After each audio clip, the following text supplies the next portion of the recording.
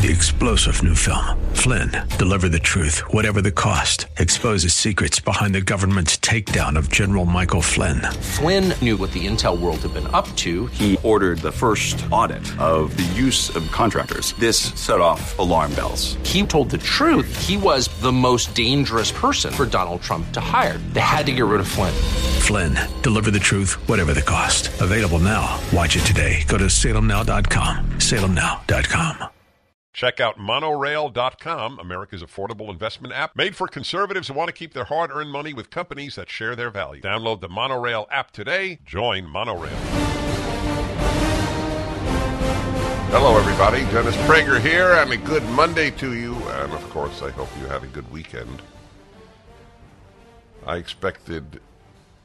Well, I didn't say I can't say I expected, but I would not have been surprised had there been some massive run on banks for people to take their money out, with the Silicon Valley Bank going under. And first, the announcements from the government that they would not bail the bank out. The bank, I think this could be universally acknowledged, the bank was more preoccupied with carbon emissions than with running a bank. Please know that this is going to be the case. Woke policies will be the case for more and more professions. Medical schools like Indiana University Medical School, I will talk to you about that later, are telling students, are you ready? In a medical school, do not use the words male and female at a medical school. There is no such thing as male and female. There are just people who have a uterus and a cervix, and there are people who have testicles and a penis, etc. That's it. That is a medical school. Airlines are now hiring, like at United and Southwest, they are hiring based on color and sex more than they are on competence. And banks are now being run more on what is your policy with regard to LGBTQ than what is your policy vis-a-vis protecting the savings of your depositors. Everything the left touches, it destroys. Banks should not be exempted from that rule. Everything the left touches, it destroys. I used to say everything the left touches, it ruins, and now I would say destroy is the more accurate term, and there is nothing left after destruction. Let me tell you a little about this bank, this Silicon Valley Bank. Oh, cool. That is from the Silicon Valley Bank, the head, right? The head of, what is it? To make sure that the bank is solvent. I'll talk about that in a moment. Collapsed lenders from the Daily Mail. Silicon Valley Bank operated without, that's it, risk officer. I think it's the risk officer. This is the person, you have to understand, who should be in charge of the issue of risks that the bank is taking so as to protect those who invest in the bank. There are two people banks have to protect: investors in the bank and depositors. Collapsed lender Silicon Valley Bank operated without a chief risk officer between April 2022 and January 2023, while the operation's United Kingdom-based head of risk stands accused of prioritizing pro-diversity initiatives over her actual role. Not surprising, it is a female. I point that out regularly. Women are disproportionately left-wing and disproportionately hurting children and many other areas of life. It's amazing what you can say about men, but if you say a critical word, even if it's completely factual about women, then of course you're a hater, which is a way of saying you can only criticize men. Women are uncriticizable. And that is exactly what they say. That is a left-wing position because truth is not a left-wing value. So is it true that women are disproportionately ruining children with robbing them of innocence? Of course it is. How could it not be? They're disproportionately, wildly so, kindergarten teachers, elementary school teachers, and librarians. And now, in many other professions, these woke women. SVB's former head of risk, Laura Izurita, who formerly performed a similar role for Capital One, left the bank in April 2022. She wasn't replaced until January 2023 when the bank hired Kim Olson. SVB has an impressive record. This is what she said when she was hired. Kim Olson. SVB has an impressive track record of sound growth and remaining true to its strategy of serving the innovation economy. Do you know what the innovation economy is? No, what does she mean by it? I'm not being cute. What does she mean, serving the innovation economy? Silicon Valley, so it's oh, I see, because it's Silicon Valley, and they innovate censorship. I want to say that is their greatest innovation in Silicon Valley, where the tech companies reside. Has been, for the first time in American history, widespread censorship. I am excited to lead SVB's outstanding risk management team. It's an outstanding risk management team, as we have now learned, and continue to build SVB's risk management framework and capabilities in this important next chapter of the firm's trajectory. God, do you know AI would have come up with a better statement? Right? Doesn't it sound like an artificial intelligence thing? Yeah. If you said artificial intelligence, give me a two-sentence paragraph that the head of risk operations of a bank would say, this is what you would get. Yeah, isn't that fascinating? Meanwhile, Jay Ursipa, this is another female, by the way, named Jay. Why is this female named Jay? Because she describes herself as a queer person of color from a working class background. She is the chief risk officer for the bank in Europe, Africa, and the Middle East. Describes herself, as I said, as a queer person of color from a working class background. Organized a host. That really still doesn't explain why she's Jay. Because that if she were non-binary or trans, but she's not. She only meets person of color, female, and queer. So she doesn't quite hit the jackpot of victimized groups. Or what is their word? Marginalized. I love that. Marginalized. Let me ask you a question. Those of you who believe in this marginalized theory, if your kid were applying to a prestigious college, would it be better or worse if your kid put down non-binary, indigenous people, queer, or something to that effect, or cisgender white male? It's the worst. Cisgender means you actually identify with the sex that you are. You are a certain sex, my friends. They made up the word gender and applied it to human beings in order to deny that we have a sex. She organized a host. She's, again, the chief risk officer for Europe, Africa, and the Middle East.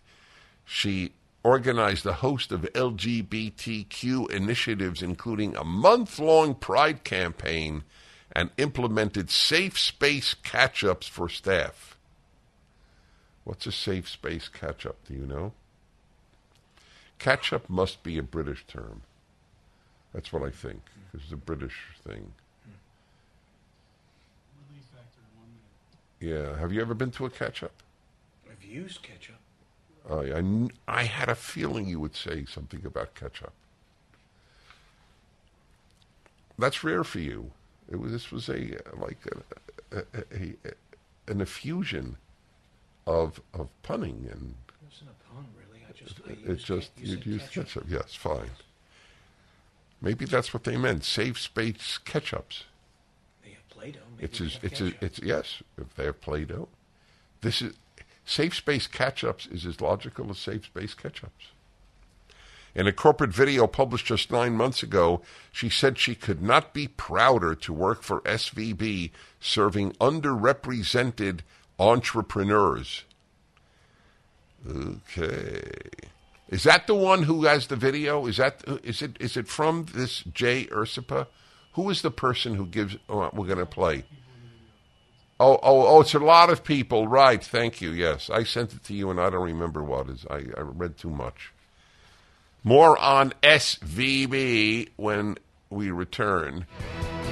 Many investment advisors have been recommending cryptocurrencies such as Bitcoin. They claim it's the new gold. This is Dennis Prager for AmFed Coin and Bullion. Why would you buy the new gold when you can buy real gold and silver, which have maintained value for thousands of years versus the highly volatile crypto market? When I purchase gold and silver, I do so from my friend, and I don't often say my friend in these ad copies, Nick Grovich, owner of AmFed Coin and Bullion. I like the fact that it's tangible. I can hold it and control how it's stored, unlike digital currency that's held in a digital wallet. I want to preserve my wealth, which is far from the case with Bitcoin spiraling drop in price. Nick's been in the precious metals industry for over 41 years, and he has established a reputation built on trust, transparency, and fair pricing. Call Nick and his team at AmFed Coin and Bullion to take advantage of his honest advice and extensive expertise. 800-221-7694. AmericanFederal.com. AmericanFederal.com. So I'd like you to hear this. This video made by this incompetent bank, Silicon Valley Bank, their British division, about how they welcome the marginalized and they reach out. There isn't a word about whether they're a good bank. The whole preoccupation, which is part of the reason they crumbled, their preoccupation was with woke policies, not good banking. Well, it's okay. The airlines are starting, some of the airlines are starting to be preoccupied with the same thing. Not good piloting, but reaching out to make sure that the underrepresented and the marginalized are in the cockpit, which they don't use any longer. Flight deck. Here is the. I hope you'll follow it and you can watch it because my show is in fact on the Salem News Channel on video. So you can watch this video as we play it. But if you're just listening, listen carefully. They all have British accents, which you will acclimate to rapidly. How does SVB... I think what really sets us apart when we think about diversity, equity, and inclusion at SVB is our culture and our united desire to lead with empathy, to listen without judgment. Hold on, is that... And to really try... Wait. That's it. This is a bank, ladies and gentlemen. They listened with empathy. That's where I want to place my hard-earned money. An empathic bank. There's one group, however, that SVB did not have empathy for. Do you know what group that is? Can you guess? Now, I think I know what you're thinking, but I'm not thinking that. You're thinking Christians, Republicans, Trump supporters. I'll get to that. The group that they didn't have empathy for, well, there were two. They're investors and their depositors. But they did have empathy for the marginalized. Continue, please. And put ourselves in the shoes of others. The result of that is a place to work where you don't feel like you have to self-edit when you come to work Okay, or when you this join is a a Zoom lie. call. You do have to self-edit when you go to any woke institution. You don't have to self-edit if you're a Trump supporter, a Republican, a conservative, a devout Christian. You don't have to self-edit? Really? They lie with the ease with which you breathe. This guy is lying, and he doesn't know he's lying. He believes what he's saying because he's only thinking of certain groups. Of course you have to self-edit at any left-wing institution, which means any institution by and large today. That's exactly what you have to do. Shut your mouth, Christian. Shut your mouth, conservative. Shut your mouth, MAGA supporter. Shut your mouth if you think that children are born male or female. Just shut up, because you're a hater if you say there are only two sexes. Nobody has to self-edit at our bank. OMG. Continue, please. One where you can bring as much as yourself to work as you really want to. Okay, that's a riot. I mean, it's mind-blowing. You can bring as much of yourself to work? Really? So if the person is pro-life and they bring in pictures of babies in the womb, that's not an issue at Silicon Valley Bank, the late, unlamented Silicon Valley Bank? This is the culture that they're creating. By the way, it's not the only bank creating this culture. The biggest banks are going as woke, almost as woke as SVB did.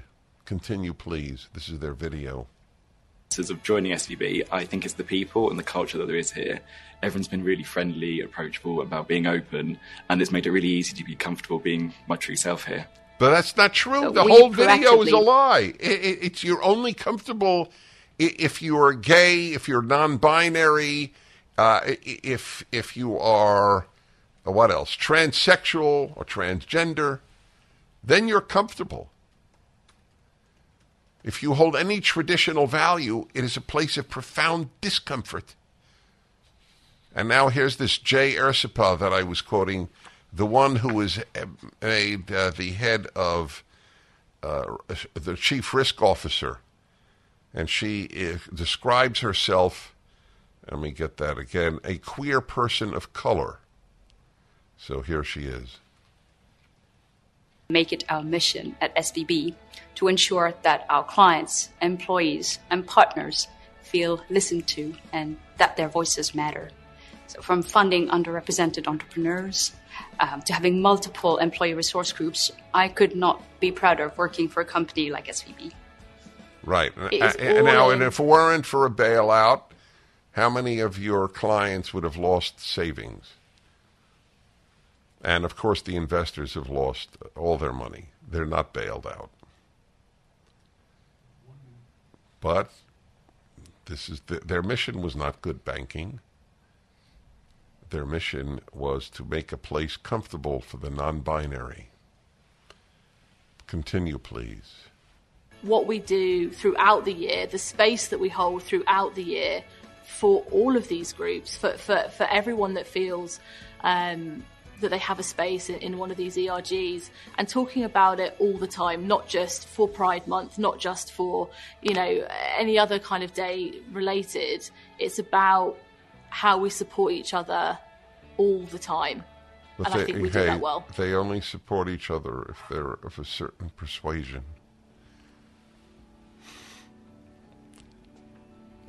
They really, they committed suicide at SVB. My friends, a food shortage could be coming. I can't believe I'm saying this, but it's true. So survival food is important. Create your own stockpile of the best-selling For Patriots Survival Food Kits. It's not ordinary food. We're talking good for 25 years super survival food. Hand-packed right in a family-owned facility in the USA, giving jobs to over 200 Americans. The kits are compact, sturdy, water-resistant, and stack easily. They have different delicious breakfasts, lunches, dinners. You can make these meals in less than 20 minutes. Just add boiling water, simmer, and serve. Right now, you can go to 4Patriots, that's the number 4, 4Patriots.com. Use the code Prager to get 10% off your first purchase on anything in the store. You get their famous year-long guarantee after your order and free shipping on orders over $97. Just go to 4Patriots.com to get 10% off with the code Prager. 4, the number 4, Patriots.com, code Prager. To say that Silicon Valley Bank was run by utterly incompetent people, dangerous people, in fact, because a combination of stupid and arrogant. This is a symbol of the age. At least 25 years ago, I began saying, probably longer, what has happened in journalism is reporters decided that merely reporting the news as objectively as they could, and nobody can do it perfectly, we understand that, but merely being a reporter, which is what journalists should be. They should report the news. If they wish to be a columnist, then they can give their opinions. But as a news reporter, your task is to report the news. The more people became left-wing, the less they valued their profession. So they didn't view their purpose of reporting the news as adequate, as life-fulfilling. This is notoriously true about one of the least responsible groups in the country, which is competition, sports writers. They go to bed at night, and most of them think, gee, all I do is report on sports. I'm not changing the world. For people on the left, doing your work well, let alone raising good kids, is so spectacularly unfulfilling. What you need to do is fulfill your purpose of life in the macro. You have to change the world. Hope and change. Remember that? Change the world. And so they become political. All bankers do is protect the assets of their customers, whether they are the investors or the depositors. That's not changing the world.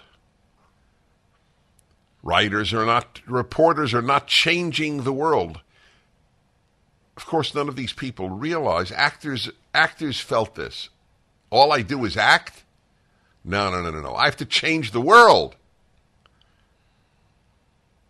As society secularized, people lost more and more meaning. Many of these people are not married or have children. Massive arenas of meaning in life. So what they do is they try to use their profession for values, ideals, hopes, promises, policies that have nothing to do with their field. The moron sports writers who went crazy about the Washington Redskins football team changing its name and dropping the name Redskins. And it turns out the Washington Post itself, massive study of American Indians, of Native Americans, the vast majority couldn't care less about the name Redskins. The whole thing was a fraud made up by sports writers, bored with their profession, who think they're nothings, but now they're somethings, because they clamored for the dignity of American Indians, of indigenous peoples. Same with these bankers. Think we're just going to protect the assets of our depositors and investors? No way. We are going to protect the marginalized, which has nothing to do with banking. And so They didn't know anything about banking. When you run a bank and you don't account for interest rates rising, you're an idiot. Is that fair? Yeah. The interest rate is at zero. It's going to continue that way forever. It doesn't. I know that. And economics is not my field. I know a hell of a lot more about theology than economics. But I know more about economics than the people who ran SVB, Silicon Valley Bank, because that's not their area. They had a massive portion of their assets in bonds that will lose value if and when interest climbs, long bonds. My friends, I'm Dennis Prager, and I devoted the entire hour to the banking issue. If you didn't hear it, can't hear it, would like to hear it again, please know you can hear every one of my hours without commercials at pragertopia.com. pragertopia.com.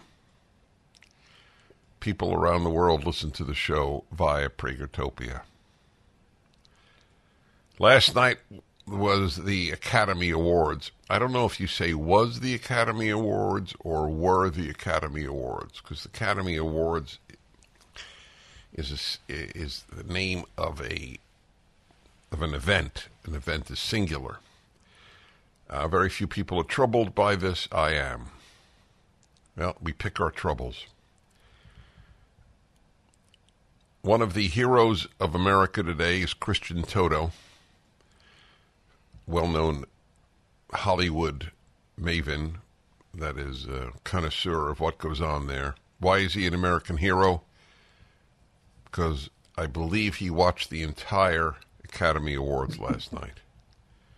My friends, that is like jumping into icy water and saving a drowning child.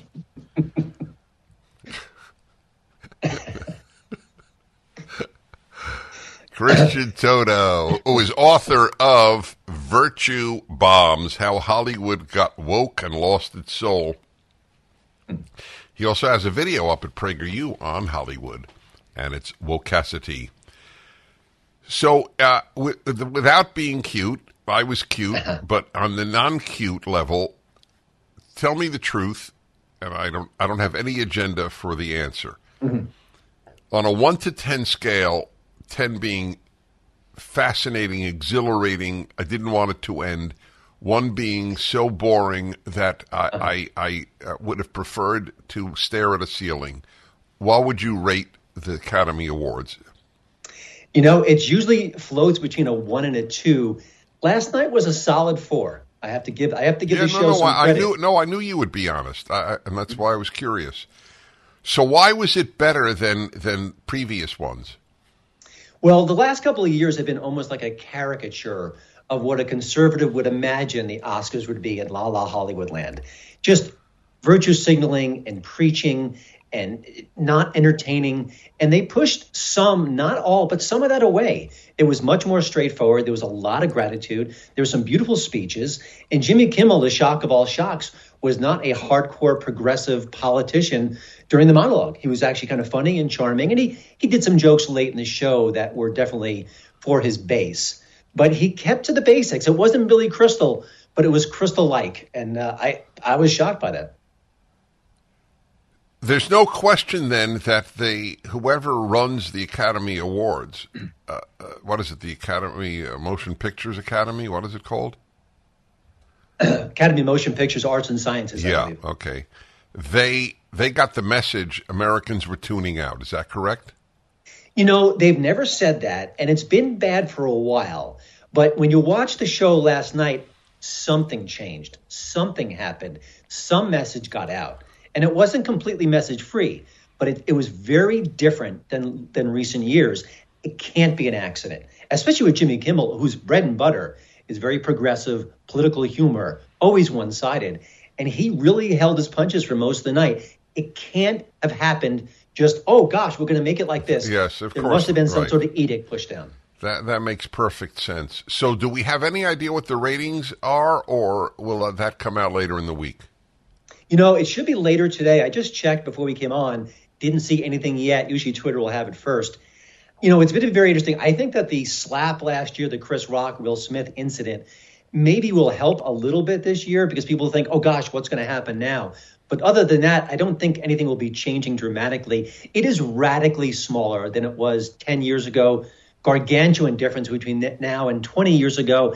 It's just not a must-see event. They've chased a lot of people away, and they're not coming back. Well, I'm one of them. I mean it. I'm not. I really enjoy watching movies, but I'm not a I'm not a movie buff, but I really enjoy movies. I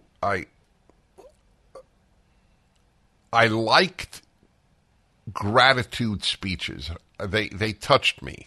You said that there was a lot of that last night? Not only that, but one of the winners for Best Supporting Actor, Ke Huy Quan, he said that his life is the American dream. He was an immigrant. He came to America. You're kidding me. Wait, 1 second. Now, wait. He wasn't censored for saying that they didn't bleep it out? No. He said the words, he said the words, the American dream? Absolutely. I can't lie about that. Well, no, It was stunning. I am not kidding. I'm saying this to my audience. I'm not kidding. People ask me all the time, is there hope for America? Mm-hmm. And I never patronize audiences. There's always hope, but we're in a bad situation. That's a reason for hope. Just that fact alone at the Academy Awards, and he's an immigrant. Where did he immigrate from? Do you know? He's Asian American. It might be Viet. I don't know his country of origin, but that was part of his story. And the audience obviously applauded.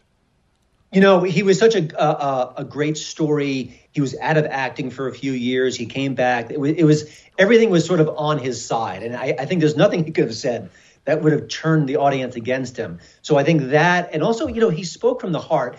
And as liberal as Hollywood is, I think on some level, they get it. They get the American dream. They get the story. They know that they're so lucky to be able to dress up for a living. So I think on some internal level, it registered with them as well.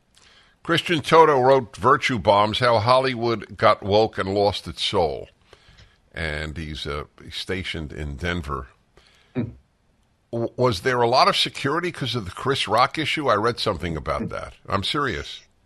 They mentioned there was a crisis team. I didn't see any physical signs of it. I'm sure they had people on guard. But, that was a once-in-a-lifetime thing, thank goodness. But, you mentioned signs of hope in times of despair. I think the fact that the Oscars did what they did last night and changed course in a way that's a good is point. Is sort of a global better sign as well. I mean, listen, this is a large fight. But the fact that they decided to dial it down, it does speak something. It says that they get it on some level. So the name Everything Everywhere All at Once, it won 7 awards. Mm-hmm. Had I spoken to you on Friday, would you have predicted the winner? Best Picture? Oh, yes. And, it's been winning almost every award before the Oscars. It's got all the buzz. The critics liked it. It was kind of an indie film, a very quirky movie, but it made a fairly good amount of money for that kind of production. So everything was in its favor. It's got a mostly Asian cast, and of course, diversity matters to extreme level in Hollywood. But listen, it was inventive. It was different. And Hollywood is so obsessed with sequels and remakes and reboots. This was fresh. I didn't love it. I didn't think it was a great movie, but it was definitely different and challenging and clever. And, for Hollywood. So that's interesting. So my producer taught screenwriting at the American Film Institute. Is that correct? I got the name right. He that's his background. He really knows movies like you do. And he had the exact same reaction. It was a good movie, not a great movie. So did it win because the others were mediocre, or did it win to a significant extent because of its Asian cast? That's the million-dollar question. And that's why what we're seeing now in Hollywood is so toxic, because when you win, you should win because you're the best, or people think you're the best. It's an artist's objective. So now you have to think, okay, was it just that it was a wonderful movie and that it was original and dynamic? Or was part of it that, Hollywood has been dismissive of minorities for years and they feel such guilt that they're trying to overcorrect? And, no one should have that on them. And the people who won should just think, you know what, we won, it's great, and that's wonderful. But there's always that thought in your mind that maybe this was winning for a different reason. There's a different motivation there. You can never say for sure, but what do you think was the best movie? I thought Top Gun Maverick was. I thought Top Gun Maverick did everything right. It had nostalgia. It had action. It had a beautiful arc to it. It had fine performances. It was visually dazzling. It continued a story that people loved from the 80s in a fresh way. It was so apolitical. It was kind of political in a sense. I think for all those reasons, it was the best picture. It was the most popular. And I don't always think that the most popular should be the best picture at the Oscars. Don't get me wrong. But I think it did enough to just check every possible box. And it was nominated, but it had no hope of winning. Because it was too celebratory of the military? I don't know. Maybe there's sort of when you're so popular that sort of rubs against you in a way, like, that's interesting. Critics like something different. But, critics liked it as well. So, listen, it just didn't have that Oscar feel. It had a blockbuster feel. The Oscar movies are, biopics and serious and sober and addressing societal ills, and it didn't do that. It was just fun. I got a few more questions because it's an important event in America to give. It's one of those things that you could measure the heartbeat of the country. By the way, his website is HollywoodInToto.com. HollywoodInToto, TOTO.com. Christian Toto. We return momentarily, Christian. I thank you. Just when you thought it couldn't get any better, Mike Lindell with MyPillow is launching the MyPillow 2.0. When Mike invented MyPillow, it had everything you could ever want in a pillow. Now, nearly 20 years later, he discovered a new technology that makes it even better. The MyPillow 2.0 has the patented adjustable fill of the original MyPillow, and now with a brand new fabric that is made with a temperature-regulating thread. The MyPillow 2.0 is the softest, smoothest, and coolest pillow you'll ever own. For my listeners, the MyPillow 2.0 is buy one, get one free offer with promo code Prager.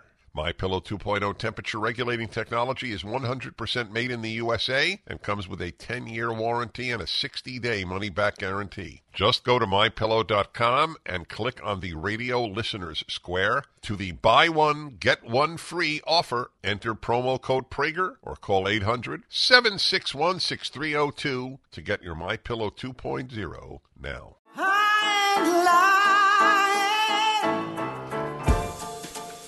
I can't stand it. Hi, everybody. Welcome back. Dennis Prager. I'm going to continue reviewing Hollywood. And you hear the touching speech of the Best Actor winner. Best Supporting Actor. Thank you, gentlemen. I appreciate that. I do. Christian Toto, as in HollywoodInToto.com, author of Virtue Bombs, How Hollywood Got Woke and Lost Its Soul. PragerU video from a couple of years ago about Hollywood. Last year? Oh, that recent? We're back to Christian Toto. I'd like you, I'm going to play, Christian, the talk you referenced by the Vietnamese American winner of Best Supporting Actor. I'd like you all to hear it. It's about a half a minute. My mom is 84 years old, and she's at home watching. Mom, I just want an Oscar. He's crying. It's very touching.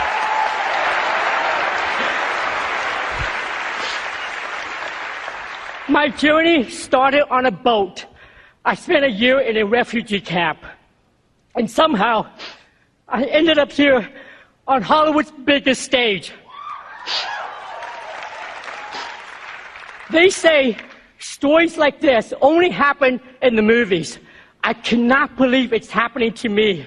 This is the American dream. That's really great. This is the American dream. Takes a Vietnamese American. If he started on a boat, that means he was a Vietnamese boat person, escaping the communist tyrants of Vietnam. Imagine if he'd have said that. I was on a boat escaping communism. What, you think they would have cheered, Christian? Uh-oh. We need to take a break, everyone. Yes, exactly. little hook would come out and grab him. You know, that actually, his story would make a great movie. And I don't know if Hollywood wants to make it, but that wouldn't be so bad.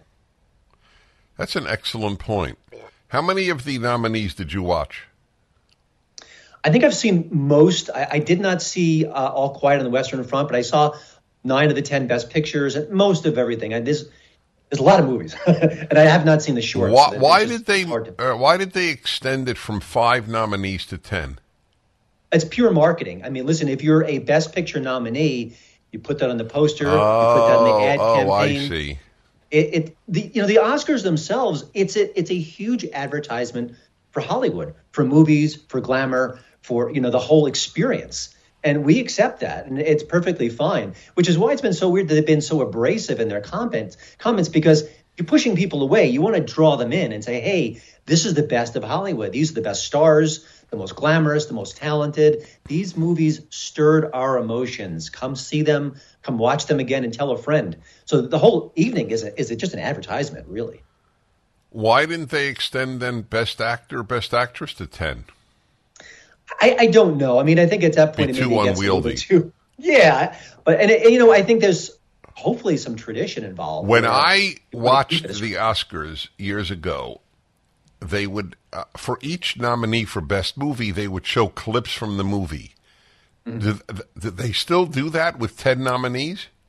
They do it, and listen, there's one reason why it's 3.5 hours long. Uh-huh. There's so much to do. You've got assembles of clips. They had an in memoriam segment honoring the people who had passed away last year, little skits here and there, so many awards. There's just tons of content. And, the bottom line is that even if it was an engaging show, 3.5 hours, nothing lasts like that and can really get our attention. So making 3.5 hours. Rosh Hashanah services do. Okay, fair enough. It's a total non sequitur, but when you said nothing lasts 3.5 hours, as a Jew who attends services, I assure you it's not true. There was the best, I read the best, song was from India, is that correct? Yeah, the movie's RRR, and it's a really over-the-top, outlandish, fun, musically driven. It's got action sequences. It's a fun film. It didn't get a lot of love last night, but they did have a live performance of some of the performers who made that come to life. It was spectacular. I mean, if the whole show would have been that, I would have been really. Oh, so you think it's something worth watching? Absolutely. It's also a very long movie. Uh-huh. It's on Netflix right now, so if you want to stream it, you can do it right tonight. All right. Well, but it's different. It's fun. That reminds me then, when you say it's on Netflix, I have great anger at Hollywood, and yet I don't want to see movie theaters closed by the thousands. Are they? Last year was tough. I think bouncing back from the pandemic has been uneasy. I think there are a lot of question marks there. I think the early 2023 has been some signs of progress. But, with streaming technology, with social media, and with movies that just ain't that great, there's a problem there. There's a disconnect. So I think if Hollywood upped its game, made better movies, kind of cut the messaging out and just said, hey, come watch our films, come enjoy the experience. We're so glad to have you. Tom Cruise, the actor, for whatever flaws he has off screen, has been this really strong ambassador to the movie-going experience. He just makes good movies. He thanks the people again and again for coming. And if more stars kind of carried that sensibility, that let's put on a show sentiment, I think theaters would rebound in a bigger way. Finally, and I could talk to you for hours, actually. You're a delight. What did you see Tar? I did. What did you think of it? I enjoyed it. It really, classical music, it's not my strength, but it really kind of takes you behind the scenes in that world, and it shows a lot of the nuances of cancel culture in a way that I think we need to see. And, of course, Kate Blanchett is extraordinary. Okay, I'm going to have to see that. I'm going to have to see that. All right, your website, HollywoodInToto.com. Visit it, my friends, and read his book, Virtue Bombs. Watch his PragerU video. Speak to you soon. Thank you, Christian. My pleasure.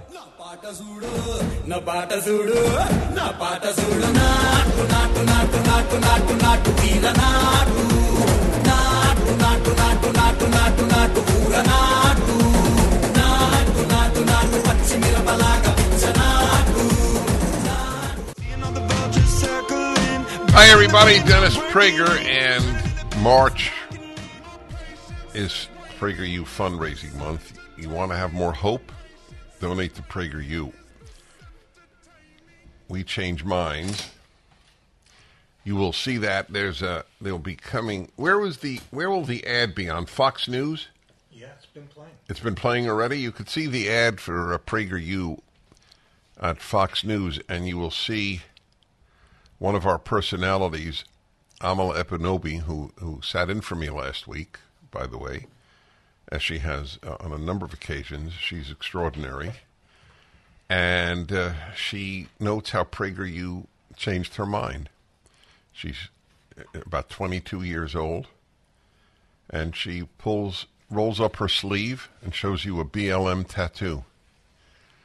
So that doesn't prove that this is someone who went from left to sanity. Nothing would. So this is a very important work that PragerU is doing. Another one of our personalities, one of the newest, that is, personality is the term, in case you're not hip on these matters. For those influencers is another term for them that various websites may use. They may use their own.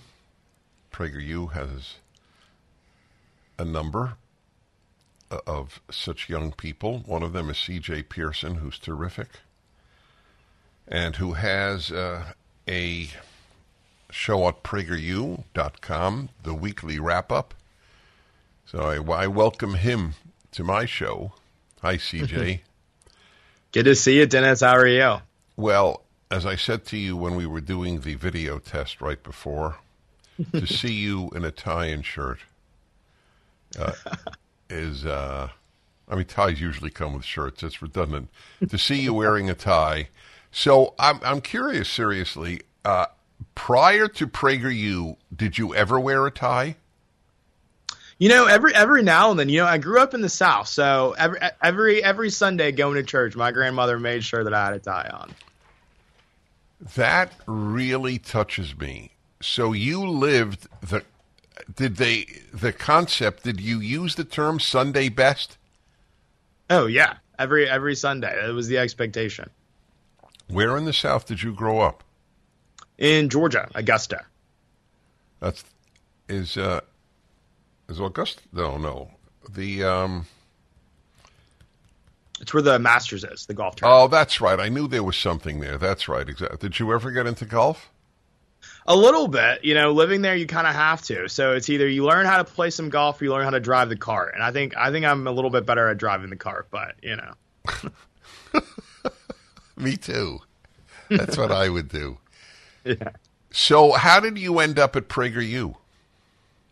Yeah, so, actually, it's kind of a funny story. So the freshman year of college for me, which was just 3 or so years ago, I actually did one of our 5-minute videos talking about the importance of 9/11, an event that I wasn't even alive during, but remember to this day, obviously, because of the importance that it has in American history and the symbol that it proves to America's determination, its grit, and also the importance that it shows in the terms of that America can be a united country and what we can accomplish when we do. And then so since then, I've been involved in conservative politics since I was just an 11-year-old kid making YouTube videos in my childhood bedroom. And it's been an incredible journey. And one thing for me that I've always been intentional about is just showing other young people that there is another side of the argument, that we don't always get in our college lecture halls or our college classrooms, but very much does exist. It's the conservative point of view. And, we stayed in touch with PragerU. And then when the role opened up for a new personality here, I volunteered, I auditioned, and it went well. And now I live here in LA and work full time for PragerU. Is your family proud of you?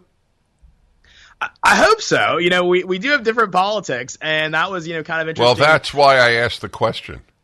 Yeah. So it was interesting growing up. When I first started in politics, I think they definitely thought it was a phase. And the interesting thing about my grandparents is that while and that's who I was raised by, while they always have voted Democrat, they've always been pretty conservative people. You know, like I said, I grew up going to church every single Sunday, learning about the importance of faith and family, of not spending money that you don't have. So for me, it wasn't a stretch to embrace conservative values. It's what I was raised around. But what was interesting about them is that they kind of bought into the gaslighting that the left is often known to do, but telling black people that we should allow the color of our skin to dictate our politics. But thankfully, being so young, I wasn't blinded by that nonsense. I hadn't even been exposed to it yet. I didn't know what identity politics was. I want to when we come back, I want to deal with this issue of your family.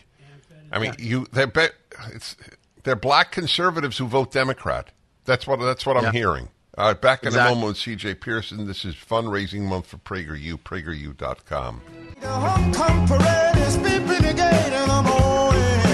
Hello, everybody. We have a couple of people, young people, who have large audiences at PragerU touching young people, though obviously people of any age listen, but especially young people. One of the newest is C.J. Pearson. How old are you, C.J.? I'm 20 years old. You're kidding me. Folks, do you realize that this guy has a large audience and is very effective, and he was not alive on 9/11? When you said that to me, I really thought, wow, this is the way the world works. Yeah. Something that is so real and vivid in my mind and most Americans' minds, you were not even born yet. So here you are, a black kid in Augusta, Georgia. Mm-hmm. Now, if I may ask, and you'll be as open as you feel you can, you spoke of your grandmother. So were there parents in your life? Yeah. So my mom had me in her senior year of high school, wasn't really in any position to kind of raise a child. And so my grandparents stepped in.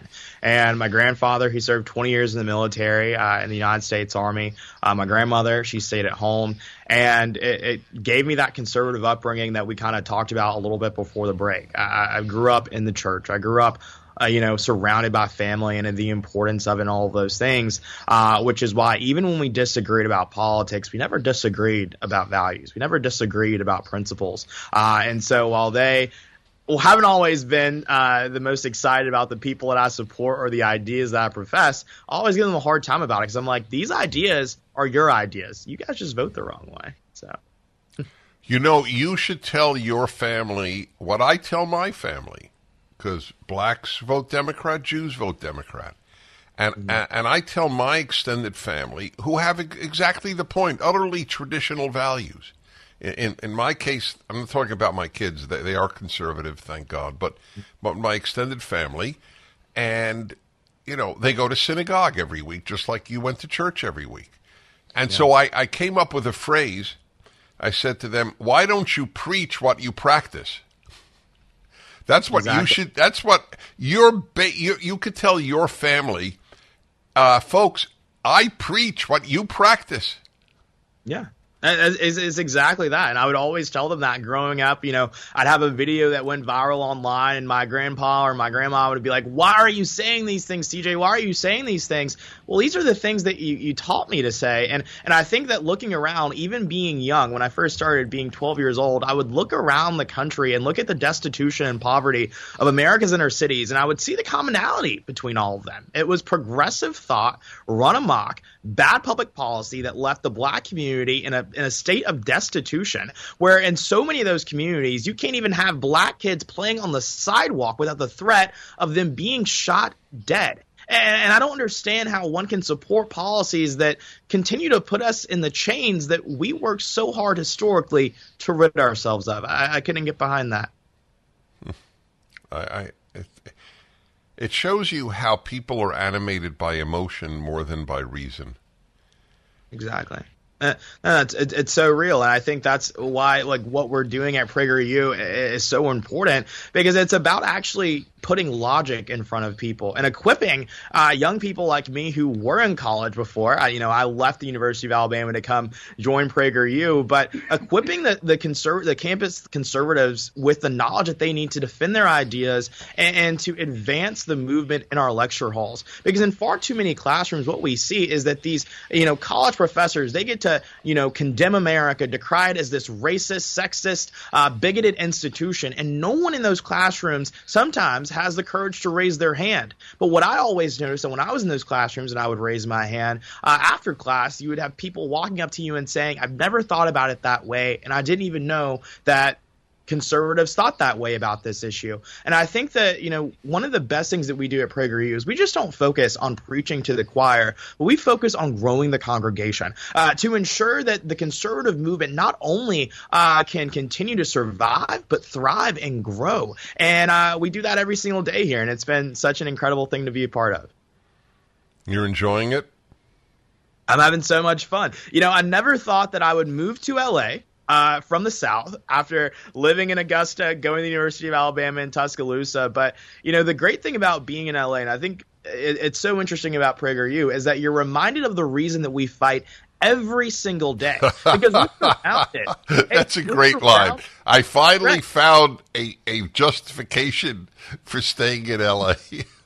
Exactly. You can't, live in LA and be surrounded by the homeless encampments and, the lack of support for our law enforcement and say that this is where America should go. And so living here, you say, I'm going to fight incredibly hard with so much passion, with so much zeal, with so much energy to ensure that the rest of the American people don't have to undergo what we volunteer to go through every single day. But we do have great weather here, Dennis. So that's a perk. Yeah, but believe me, if we had Alabama's weather, nobody would be living here.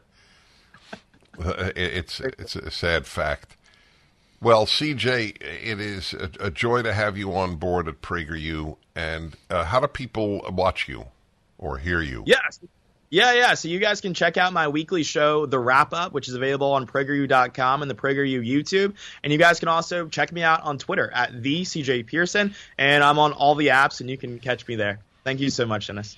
Thank you so much. And folks, this is fundraising month for PragerU.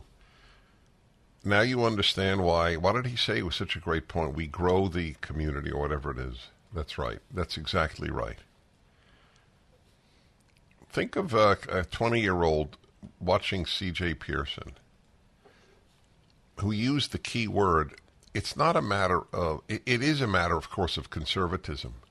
But do you know what it is a matter of primarily? Logic. That's the term he used. That's exactly right. It's not logical to say men give birth. It's absurd. Anyway, so go to PragerU.com, please. Thank you. Hi, everyone. If you've been injured in an accident that was not your fault, listen up. We have legal professionals standing by to answer your questions for free. Call now and find out if you have a case and how much it's potentially worth. Call 800-702-5400. I'm here with spokesman John Wolf. So, John, tell everyone listening who should call right now. Well, Maria, first off, thank you for having me here. It's always nice to answer the listeners' questions. Now, as far as who should call in, anyone who's been injured in an accident and think you deserve compensation, give us a call right now. 800-702-5400. You'll find out if you have a case and how much it's potentially worth. Thanks, John. You heard it, folks. Take advantage of this opportunity and call now. 800-702-5400. Advertisement sponsored by Legal Help Center. May not be available in all states.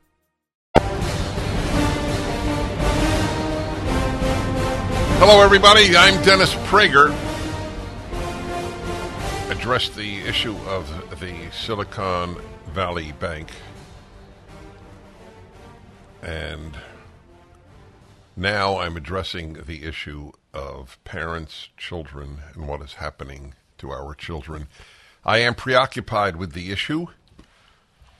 The child abuse that the left is engaged in is one of the reasons that if there is a God, and I believe there is, and God is just, I believe this with utter sincerity, people on the left will be judged adversely by a good God. If for nothing else, I mean, they have a history of genocide, but even the non-genocidal left, the damage deliberately done to children by the left in this country and in Britain and Canada is astonishing. State of California, where I live, and I don't know if I am morally justified for even living here because I pay taxes here to an extremely corrupt and evil government. These are very serious matters, and they are addressed in a brand new book by two people, one of whom I know and am a big fan of. I've had her on a number of occasions, Carol Markowitz. She is co-authored with Bethany Mandel this book. She's a columnist for the New York Post, Stolen Youth, How Radicals Are Erasing Innocence and Indoctrinating a Generation. If that's not self-recommending, then nothing is, given who's written it and the subject. The book is up at DennisPrager.com, Stolen Youth. Carol Markowitz, welcome back to the Dennis Prager Show. Hi, Dennis. Really nice to see you. Yes, the same here. Was I too severe? And you can certainly say yes. I always tell guests you can differ with me. I don't think so. We opened the book with a history chapter on totalitarian leftism of the past and the ways that it has harmed children and divided families and caused mass destruction. And I don't think it's a stretch to say that this is happening in America today, that the totalitarianism that we all have feared in other places has arrived here and is happening. Last week, I'm on Instagram, as all the old people like me are. And I saw a reel of you speaking and saying that when you were in the Soviet Union, people used to look over their shoulder before speaking to you, and that now that happens to you in America, that when you're in an airport, somebody will come up to you and kind of like look around before they start talking, and because they're afraid. That to me, I remixed it, as the kids say, on Instagram, and I posted it on my Instagram, and I said, this is what our book is about. It's this forced conformity where you're afraid to speak to Dennis Prager in an airport is what we're afraid of happening to our children. That's right. So when you say you begin with the history, what history are you referring to exactly? So I open with a story of my own family. I was born in the Soviet Union. My great-grandfather died in a gulag in the Soviet Union, and how that affected my family, how his children suffered, how they were always afraid, how they felt like they were the enemies of the state and that they had to renounce their father and really make a whole big spectacle of it. My great-grandfather died under Stalin's rule, and yet when Stalin died, his two daughters set out to make a scrapbook of Stalin's life. And then, of course, a few months later, Stalin was out of fashion, so they had to quickly destroy the scrapbook. And that kind of conformity and spectacle is something that we just have really not experienced in America. But during the George Floyd riots, where immediately all of my neighbors in Brooklyn put up BLM signs and defund police signs, it was so familiar of the, not only do you need to believe, and you need to believe in a very specific way. You can't say I'm not racist. You have to say I'm anti-racist. You have to make the spectacle of it so that you know that you're allowed into the in-group. And if you're not, if you don't, who knows what will happen to you. I'm just trying to picture Carol Markowitz surrounded by defund police and BLM signs. On their like $5 million brownstones, Oh, the more expensive, the more likely you are to have this. Right, absolutely. Because they don't have to worry about that. It wasn't their problem if the police were defunded. Have you ever? I haven't. I'll just say that. I would love to, but they don't come on shows like mine. They don't dialogue. They don't meet anybody who differs with them. But have you in any way experienced a dialogue with any of these people at like children's hospitals who say that a 10-year-old, a 12-year-old, a 14-year-old can be given hormone blockers and even eventually horrible surgeries. Have you ever spoken to any of these people? I've never spoken to anybody in a hospital that actually is doing this or having a direct result on these children, but I've absolutely spoken to people who believe that this is the right path for so many kids. And I will say, hormone blockers can have lifelong effects on these children. It could really damage them. They could maybe never have kids. Other terrible things happen to them. And they'll say, no, I read that it's completely harmless and you can reverse it at any time. And it's shocking to me that they believe something that's so obviously untrue. And in Stolen Youth, we've spoken to people who had this gender dysphoria, were convinced into one way or another. And, it ended up being that they didn't feel ultimately like they were the other sex than the one that they were born in. And we felt that these stories were really important to tell because, again, people are living in a world where they're told that there's no repercussions to trying to change the gender that you were born with. Obviously there is. How could there not be? I haven't heard this mentioned much, but I do agree. I, like you, devote a lot of attention to this, though, of course, I've not written a book like you have, and I want to repeat, the book is called Stolen Youth. It's up at DennisPrager.com. But the very notion that a person thinks they're the opposite sex is bizarre. And I mean bizarre because it defies any understanding, not because I don't have it, but because how could you possibly know if you're a boy what it means to be a girl? How do you know? How do you know you're a girl? You don't right. know what being a girl is like. So how could you possibly say you are something you have no idea what it is like to be? Yeah. What's even scarier is that we've, blew past that so quickly. You could change your gender from boy to girl or girl to boy. Now you can be non-binary. Before we left New York, my 12-year-old daughter's friends were all one by one coming out as non-binary because it was an easy thing to be. You don't have to change anything. You just have to declare yourself a they. Last week, the Washington Post unironically referred to somebody as Zer, Z-E-R. I don't even know what that's supposed to be. What pronoun is Zer? I've never heard of that. Well, Zer is non-binary. Are you serious? Well, the Washington Post did that Post. In an opinion piece or a news piece? No, in a news. You're in a kidding news me. No, I'm serious. I'll send it to you. The person in the story wants to be referred to as Zer, and that's what they got. Yeah, it's happening. It's here. What if somebody said to the Post, I'd like to be referred to as His Eminence?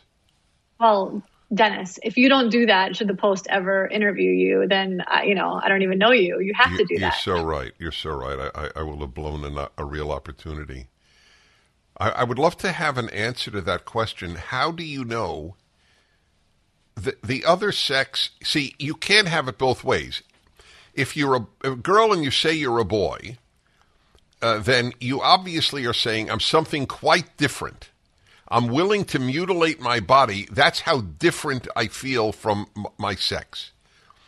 But the very fact that the boy is so different means you don't have a clue what it means to be a boy. You literally don't know what you are doing. And adults are facilitating this, which is, of course, what you're writing about. Did you come across any dissenters on the left? Is there anybody saying this is horrible? There are. They are unable to use their real names, which just tells you the kind of situation that they're in.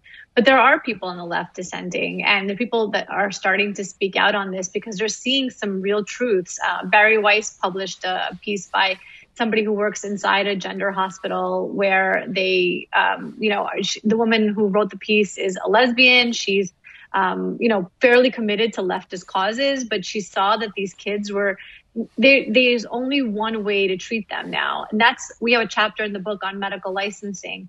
For example, if you are a doctor and you don't think that gender affirming is what we should be doing to every single child, then you can lose your license. And that's really the scariest part of this woke conformity that has taken hold that we write about in Stolen Youth, is that you can maybe take your kids out of schools, you can take them out of culture, you can not have them watch modern movies with all this nonsense in it, but how are you not going to take them to the pediatrician? And that's really when the trouble begins. So when we come back, I want to talk to you about the role of women in the stealing of youth, if you have thoughts on that. The book is Stolen Youth. It is up at DennisPrager.com.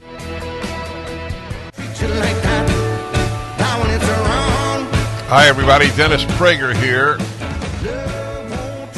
Major new book out this week, Stolen Youth, How Radicals Are Erasing Innocence and Indoctrinating a Generation. Bethany Mandel and Carol Markowitz. I have Carol Markowitz on. She's columnist at the New York Post. Every one of her columns is worth reading. So your subtitle is The Thing That Drives Me Crazy, the Erasing of Innocence. So I have a question for you, which is Carol there, by the way? Do we have her on? Yeah. Great. Okay, I didn't see you. Okay, great. So you're a woman, and it's a two-part question. Question number one, was I naive in thinking, and I literally thought this almost all of my life until the present era meaning last few years, that it was built into women to protect children's innocence. So question number one, was that a naive romanticizing of females? And B, now that females are wildly disproportionately taking children's innocence away, how do you explain that? So number one, do you think, and by the way, I do now think that I was naive, but maybe there is no such thing even as female nature. I mean, if females are not built to protect children, then a lot of my understanding of men and women has been incorrect. I think women are built to protect children. I think that what you're seeing is a really small subset of women. Leftism is extremely unpopular. It is a tiny fraction of the population that is leftist. You know, I like to say that recent Pew poll had 7% of the country describes themselves as very liberal. And I'm sure that number is far lower for true leftists who would do crazy things to children. But they're loud and they're in control of a lot of our institutions, and they push through their agenda through forced conformity. And that's like the theme throughout the whole book, is that people are afraid because of the repercussions that they might face from these crazy people. And so are women nurtured to protect children? I think we are. I think that my instincts is not only to protect my own children, but all children. I felt like when I was writing this book that I can protect my children. I moved to Florida. I took my kids out of what I thought was a failing situation for them in so many different ways in New York City. But obviously not every kid can do that. So I felt like this book was fighting for all the kids that don't have the opportunities that my kids might have. And the women that you're talking about, I know exactly who you mean. It's these women who are more afraid to lose their social status. So they take their kids to these drag queen shows where the drag queen is twerking on their toddler, which they would never do if it was a woman, right? If the drag queen was a stripper, they would never allow this to happen. But because it's a man in drag, somehow that makes it okay. And that's really the tell here, is that they think it's okay because it's got some proximity to LGBT or whatever. And they think that makes it acceptable, and that makes them part of the in-group. And for women who care more about belonging to the in-group than they do of their children, I fully agree with you that these women are not the standard that we're used to, that care about kids and protect children. Okay. So I wasn't naive is your answer to number one. What about question two? How do you explain the disproportionate role women are playing in ruining children? Well, that's an easy one, because women have more access to children. Women have more availability of children to ruin. I think that's sort of the answer here, is that these women are pushing an agenda through the children. And again, that first chapter where we talk about the history of this, it's always through the children that the agenda gets pushed. It's always through a separation of the family. And these women are doing this because they believe in the ideology more than anything else. You know, I've been thinking recently about how the language that we use, like victims of communism, it's not victims of communism, it's victim of communists. It's victim of this. It's not victims of the ideology. It's victims of the people who push the ideology. And these women are those people hurting children and pushing their ideology through them. There's a story you tell in the book of a man, his last name is Louis, L-U-I. He moved from California to Indiana. Thinking he was going to protect his children. And then, by the way, I could have told him what would happen.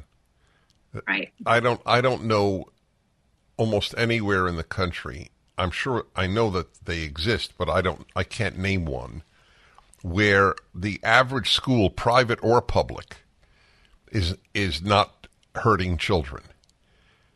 Indiana is middle America, but it doesn't matter. The schools are not run by middle America. The schools are run by fools, by radical fools. So what does a parent do? Well, the message of our book is you have to fight back no matter where you are. Yeah, you should not feel comfortable just because you're in a red state. I feel more comfortable in Florida than I did in Brooklyn, for sure. I feel more comfortable because of Governor Ron DeSantis' policies. I think he implements things that have an actual effect. I think that the public schools here are safer than the private schools in that way because wokeness is just really curtailed in the public schools and it can't be in the private. But yeah, there's nowhere that you can just sit back and relax and send your kids to school and not worry about it. You have to give them the foundation at home. You say, these are our values and this is what I want you to go live in the world. And they will also notice when somebody else is trying to push their values on them. I think my kids are extremely attuned to somebody trying to indoctrinate them. I mean, you'll tell us how you did that. Yeah. Hold on. I want to reacquaint the audience with your great book, Stolen Youth, How Radicals Are Erasing Innocence. Bethany Mandel, Carol Markowitz, the book is up, Stolen Youth, at DennisPrager.com, or just order it anywhere. It's fundraising month for PragerU. We change minds, especially young people. 1 billion views a year. It's the largest website of its type in the world. 65% of those views are people under 35. The only way we can do it, and everything is free, is through your help. PragerU.com, or just call 833-PragerU. Thank you. America thanks you. Carol Markowitz has co-authored Stolen Youth, How Radicals Are Erasing Innocence and Indoctrinating a Generation. Stolen Youth is up at DennisPrager.com or anywhere you want to buy the book. So, here's a question I'll bet no interviewer has asked you. And I'm okay if they did. But I'm just curious. You have children. Or forgetting that you have children. What would you recommend to a parent whose 10-year-old daughter comes home and says she's a boy? Well, we address all of this in the book because we felt like people did need solutions and they needed a way out of this kind of madness. I present the path where my children stay in the culture and we provide a foundation for them and also tools for them to use outside the house. My co-author, Bethany Mandel, has 6 children she homeschools and basically pulls them out of culture. But the things that you need to do is remove your child from situations where they're being influenced. Step 1 absolutely is that if it's a contagion that's happening at their school, then you have to pull them out of the school. You have to do whatever it takes for your child. And all right, wait. Don't forget where you are. How would you know that there is a contagion? Well, if my child came to me and said, I don't feel like the gender I was born with, then that's what I would immediately look for the source. And I would also say that you should be already in your child's business in every way. The thing is that I think a lot of parents give their kids too much room. I think your kids should be able to be free. I let my children explore on their own, but I know all of their friends. I have all of their passwords. I know all, apps that they use. That has to be step one. But if you already didn't do that step, then I think that once they come to you with this, you have to be prepared to uproot your whole life to fix it, because it's so serious and it's so damaging, and it could easily turn into a lifelong thing, or it could be just a phase. But even just during that phase, it could be something that they take steps to fix, and that could affect them forever. So my take is, if my child comes home, my son says he's a girl, I will say, you're not a girl. You have been lied to by bad people. You are not a girl. It is not possible for you to be a girl. Is that wrong? I don't know that it's wrong. I think every parent would have sort of a different way of looking at it. My son, when he was 3, said he was George Washington. I didn't immediately try to talk him out of it. I just let him go with being George Washington for a little while. But I didn't let him take his sword to school. And, I think there has to be sort of boundaries of what you will allow. I think every family will have a different sort of reaction. They might say, yeah, you're not a girl, or if you're a boy and you say you're a girl, you're not a girl. But, let's talk about what that means to you. Let's talk about why you think you might be a girl.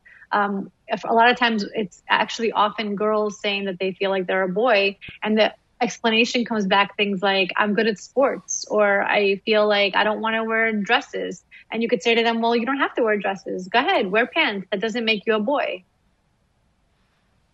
Yeah, because that feeds into my earlier point. They don't know what it is to be the other sex. Right. Liking sports doesn't make you a boy. Absolutely. And it also might be just a cry for attention. I often say that if I were a teenager right now, I would be switching my pronouns from day to day. There would be no doubt about it. If I could have my teachers have to call me a new pronoun every day, that kind of power I would be. Oh, that's fascinating. Super into that. All right, folks. Stolen Youth. It's an important book. She's an important thinker. Carol, congratulations. Thank you so much, Dennis. Yeah. Let it never be said that Americans were not warned during this era.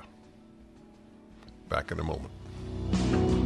Dennis Prager here. Thanks for listening to the Daily Dennis Prager Podcast. To hear the entire 3 hours of my radio show, commercial-free, every single day, become a member of Pragertopia. You'll also get access to 15 years' worth of archives, as well as the daily show prep. Subscribe at Pragertopia.com.